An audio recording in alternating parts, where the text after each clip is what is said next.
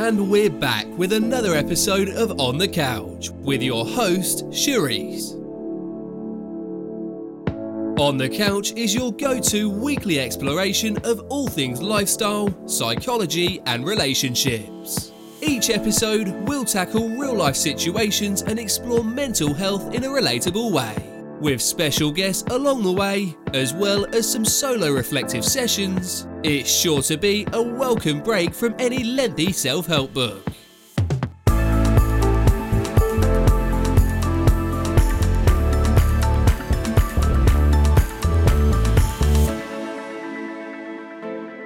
Do you find it difficult to fall asleep? Maybe you wake up early and then can't sleep again. I've always been lucky that I've been able to fall asleep with ease. However, during my late 20s, my own insomnia kicked into gear. Constant worry about deadlines and Sunday night fears of returning to work. I was like a living zombie during my commuter days.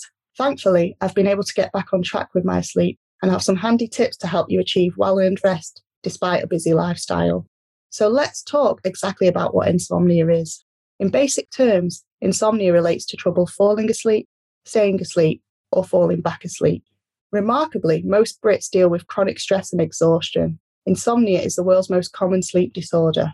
In fact, 36% of UK adults struggle with their sleep on at least one night a week.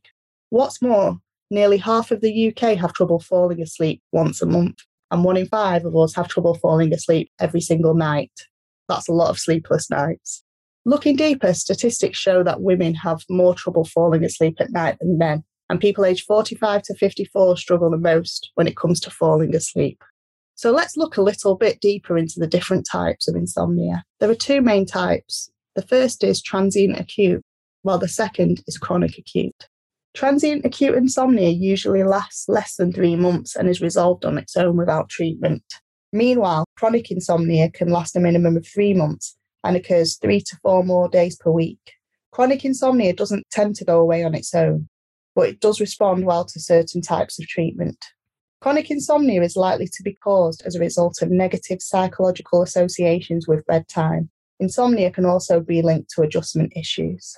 In truth, most of us suffer from this at one time or another. Adjustment insomnia is difficulty sleeping as a result of a major lifestyle change, just as moving house, starting a new job, or a breakdown in personal friendships or relationships. Strangely, this can happen whether the transition you're going through is positive or negative.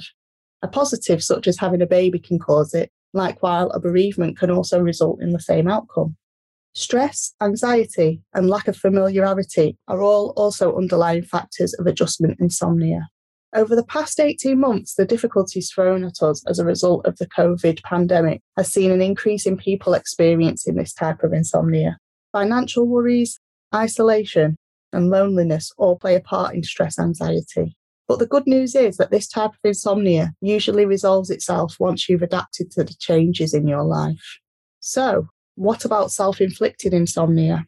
Ever regretted that late night coffee or broken sleep after a boozy night out?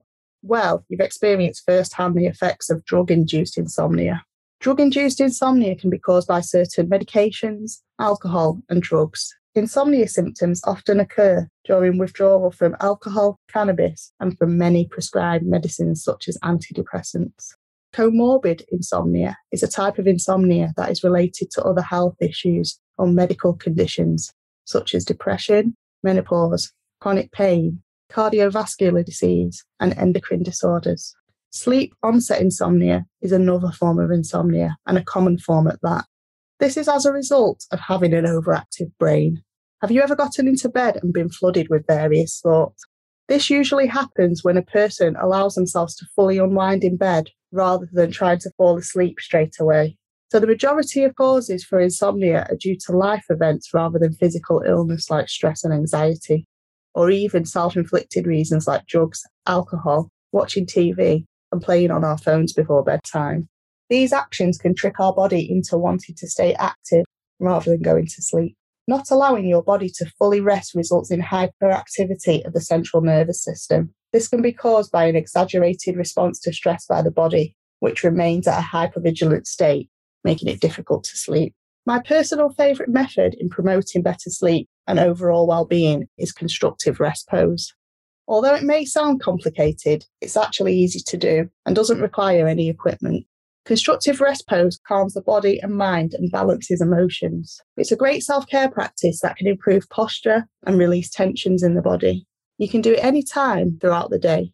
You just need to set aside 5 to 20 minutes at some point during the day, and away you go. I personally aim to do around 30 minutes prior to bedtime. This just lets my body know it's time to prepare for rest. The primary position is to lie down on your back. I recommend using a firm but padded surface. Your head can be supported by a book or a firm pillow. Then put your feet in line with your hip socket, knees apart, pointing towards the ceiling. Let your hands rest on your stomach, chest or hips, whichever feels most comfortable. You may experience some resistance or discomfort. Just try not to move. Breathe in and then out. 4 counts in, pause, and then 6 counts out. This will help release the muscles and relax the mind and body as a whole. If constructive rest isn't for you, then there's some other helpful tips to promote a restful sleep. Number 1, get into a healthy routine. Firstly, set a specific time to wake up and go to sleep every day. I like to wake up at 6 a.m. and have a fixed bedtime of 10:30 p.m. Listen to your body and experiment with what works best for you. 2, make sure your bedroom is at a right temperature. Statistically, the most optimum temperature is between 15 and 20 degrees. 3, where possible, ensure you can block out any street light, sunlight, or unwanted light. Bright lights can make it difficult in not only falling asleep, but staying asleep. 4, stop self-inflicting. Whether it's drinking alcohol, coffee, or even smoking, there are a number of ways to damage your sleep pattern and quality. These are just a few. 5, make your bedroom your safe space. Try and ensure that your bedroom is a relaxing escape from the worries of day-to-day life, whether it's removing any work-related material, tech or reminders, or just decluttering the space you sleep in. 6, ditch the tech. Technology we use on a day-to-day basis, such as TVs, laptops and smartphones, emit blue light, which makes it difficult for our brains and minds to switch off at night. 7, watch your diet. Avoid refined sugars and heavy meals before bedtime. Almonds, kiwi fruit, and chamomile tea have all been found to promote better sleep. With all that said, if you're still having trouble sleeping after using some of these tips, it's essential to seek medical advice and have a word with your GP, pharmacist, or nurse practitioner. That's it for this week's episode of On the Couch. To keep up to date and ensure that you never miss an upload, be sure to subscribe. For all things therapy related or simply to get in touch with any questions about the show, head over to shariceandmusa.com.